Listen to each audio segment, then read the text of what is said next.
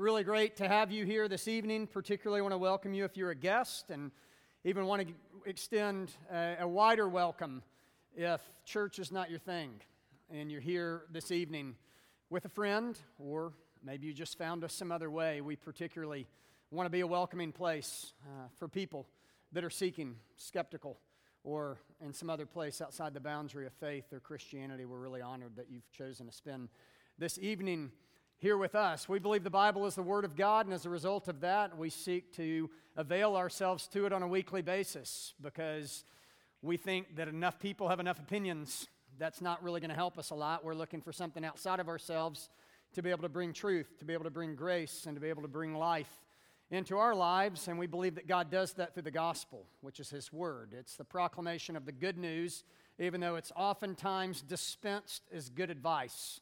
This evening, we get the particular pleasure of looking at Luke chapter 1 and hearing the good news proclaimed in a historic and fascinating way as we look at this aspect of the birth narrative of Christ. It's our custom here to stand for the reading of God's Word, so if you're willing and able, would you please stand with me as I read the text for us this evening from Luke chapter 1,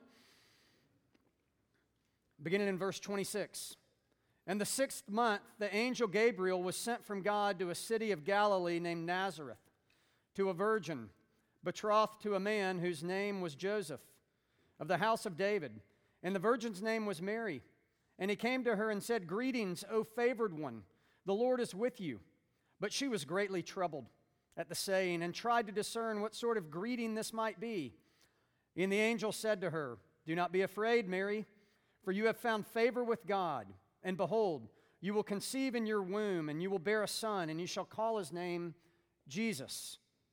He will be great, and he will be called the Son of the Most High, and the Lord God will give him the throne of his father David, and he will reign over the house of Jacob forever, and of his kingdom there will be no end." And Mary said to the angel, "How will this be, since I am a virgin?" And the angel answered her, "The Holy Spirit will come upon you, and the power of the Most High will overshadow you. Therefore, the child to be born will be called holy, the Son of God. And behold, your relative Elizabeth, in her old age, has also conceived a son. And this is the 6th month with her, who was called barren. For nothing will be impossible with God." And Mary said, "Behold, I'm a servant of the Lord. Let it be to me according to your word." And the angel departed from her. This is the gospel of the Lord. Pray with me. Father, we pray simply this evening that you would show us your truth and that your truth would set us free. It's in Christ's name we pray. Amen. Some of our really good friends years ago when we were young married bought a really awesome new house that was actually a duplex. We were living in St. Louis at the time, and they bought this house near Washington University, kind of in the midtown area of St. Louis, and specifically this neighborhood was called U City or University City, and it had amazing old brownstone-type houses. And they had been renting this house for a while and had gotten to know the owner, who was an elderly woman that lived below, and they lived above her, and they cared really well for her. With no ulterior motive, they were just seeking to honestly show the love of Christ for her and to be able to care for her in her old age. Sadly, she didn't have a lot of family, and the family that she did had more or less neglected her. And so our friends were really family to her in this situation. And so as time went on and as they rented and leased there for a few years, her health started to decline, and she was quite elderly anyway, and it was her time to go and to be with the Lord. And so she passed, but before doing that, they had worked out an arrangement where they would have the opportunity to purchase not only the apartment or the duplex part that they were living in, but the entire building in this really historic and fantastic neighborhood. And so they were able to do that, and they were able to gain possession of this house and this building and this duplex and to really dream big dreams about this. And it was an awesome house, but it was also really old and had a lot of things that they had to tend to and really work through to get it together. And so it took them a long time. Those of you that have ever had a project, especially if that project is a house before, you know that it takes a long time. And this house actually not only had 2 floors, it had 4 stories, including a basement, and that would be the 4th. And so after they had gotten things in order where they lived and gotten things in order in another house, they were getting things in order in other places up on the upper level, which was essentially a glorified attic, and then also getting things in order on the lower level, which was a not-so-glorified basement. And in going through different things in the basement, marveling at all the tar that existed on the walls in the basement because people had smoked in the house for so long, they realized that there was a bunch of trash. And a lot of this trash, thankfully, was in trash bags, and so they were just starting to throw away the trash bags. And one of my friends said to his wife, we need to probably make sure that this is not just, something else, that it is indeed trash. And so they thought, well, that's a good idea. And they kind of with fear and trepidation, started to rip open a set of garbage bags that had been sitting over there in the corner. And they had been in the house well over a year at this point, and when they started to rip open the garbage bags, they started to see something that looked like dollars. Lots of dollars. They ripped open that trash bag and another trash bag and another trash bag, and they were able to uncover somewhere between $15,000 and $20,000 cash in trash bags in the basement. What an amazing gift. We would all love to have that gift, to uncover the gift maybe tomorrow morning under the tree of 15 to 20 grand in cash. It's not really what it works. That's not really how it works most often. But what a surprising opportunity for our friends. What an amazing opportunity. What an unlikely and unconventional place to find such a gift as money buried more or less in trash bags in this old basement. And then furthermore, it's not lost on me or you if you think about it, that they had done so many things and given their attention to so many other things in this house that the last thing they got to and the last thing they were thinking about was the basement. And then the last thing they were thinking about were these trash bags. And little did they know that one of the best things in the entire house was lying in the basement in these trash bags with the gift of money. It seems to me in many ways that's true about the gift of Christ. We go through our lives, oftentimes, even the most religious people, really ignoring or neglecting or not realizing the significance of the gift of Christ to God's people. But that's what Christmas really is all about.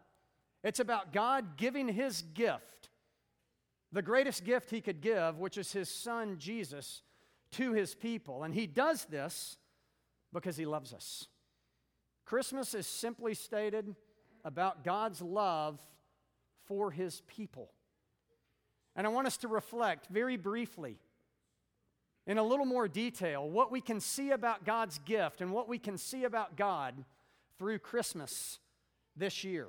Maybe for the first time tonight, maybe in a deepening way to further your faith more, or maybe just in a way that renews and refreshes our understanding of the gospel. Because the gift of Christ through Christmas shows us God's presence, God's power, and God's promise. It shows us God's presence as we see this great word in many of the texts, both in the Old Testament and the New, Emmanuel, which simply means God is with us. There's a marital therapist named Sue Johnson that wrote a book called Hold Me Tight. And she says you can basically boil down the health of any relationship that is seeking real intimacy, and specifically in marriage. You can boil it down to if the spouses towards each other can answer in the affirmative this question: will you be there for me? Sue Johnson says if you can be assured that someone that you're in a relationship with, let's say your spouse, will really be there for you, she says then you have the foundation of intimacy in that relationship. Well, the gift of Christmas is the ultimate. God will be there for us. Emmanuel, God is with us. That's an amazing gift for us to experience at Christmas, but also we get to experience the gift of God's power at Christmas. Understand that God working in supernatural ways can be a defeater of belief for many people. Even for Christians, miracles are hard pills to swallow. But isn't that what religion And isn't that what faith are about? Getting beyond that which is natural, getting outside of ourselves, giving ourselves to something that is greater than we are, which is inherently going to be something that is supernatural. Many apologists have said it like this: we understand that the virgin birth is hard for us to conceive. But if you believe that God created all things, then impregnating a teenage girl by the gift of the Holy Spirit seems like nothing. We experience the gift of God's power through the virgin birth. But a little more personally for us today, we experience the gift of God's power in a supernatural way through salvation. And salvation in the gospel basically tells us this: it's not about you. It's not about your power. It's not about your godliness. It's not about your holiness. It's not about your religious duty. It's about what God has done for you. It's about His power. If you'll turn with me to the front of your bulletin, that quote by Tim Keller summarizes well the way in which we experience God's power, which is outside of ourselves, knowing that we would never have the power to save ourselves. There has never been a gift offered that makes you swallow your pride to the depths that the gift of Jesus Christ requires us to do. Christmas means that we are so lost, so unable to save ourselves, that nothing less than the death of the Son of God Himself could save us. That means you are not somebody who can pull yourself together and live a good moral life. We need a gift. We need a gift of power. So we experience God's love through His presence, through His power, and then lastly, we experience this amazing gift of Christ through Christmas, through God in His promise. He gives us His presence, He gives us His power, and specifically individual saving power for each of us. But then He also gives us the promise. Those of you who worship regularly at Resurrection and have been around here for a few years, hopefully we are learning to be more biblical and Christian in our understanding of Advent, and for us to realize that celebrating Advent in 2021 is just as much, if not more, about the second coming of Christ than it was about the first coming of Christ. We live in this dynamic tension where we celebrate what God has already given us in the birth of His Son, but we also celebrate in great expectation the promise that God gives us in the second coming of His Son, which He promises He will come. He will come again and He will make all things right. He will come again.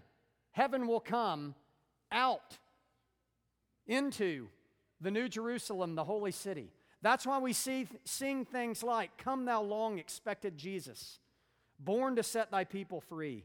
From our fears and sins release us. Let us find our rest in thee. Israel's strength and consolation, hope of all the earth thou art, dear desire of every nation, joy of every longing heart." So it's my hope and prayer that this would be a season not only in looking back, but in looking forward to when Christ comes again, not as a baby, but this time as a king. In fact, the book of Revelation tells us that when this man comes again, He will come riding a white horse, a little bit different than a baby lying in a manger. But with great hope, we live and celebrate that gift. Let me pray for us and we'll move towards the table. Father, we thank You for the gift You've given us in Your Son. We thank You for Your presence. We thank You for Your power, and we thank You for the promise of Your Son to come again. We pray that Christ would come and that He would come quickly. We pray these things in Christ's name. Amen.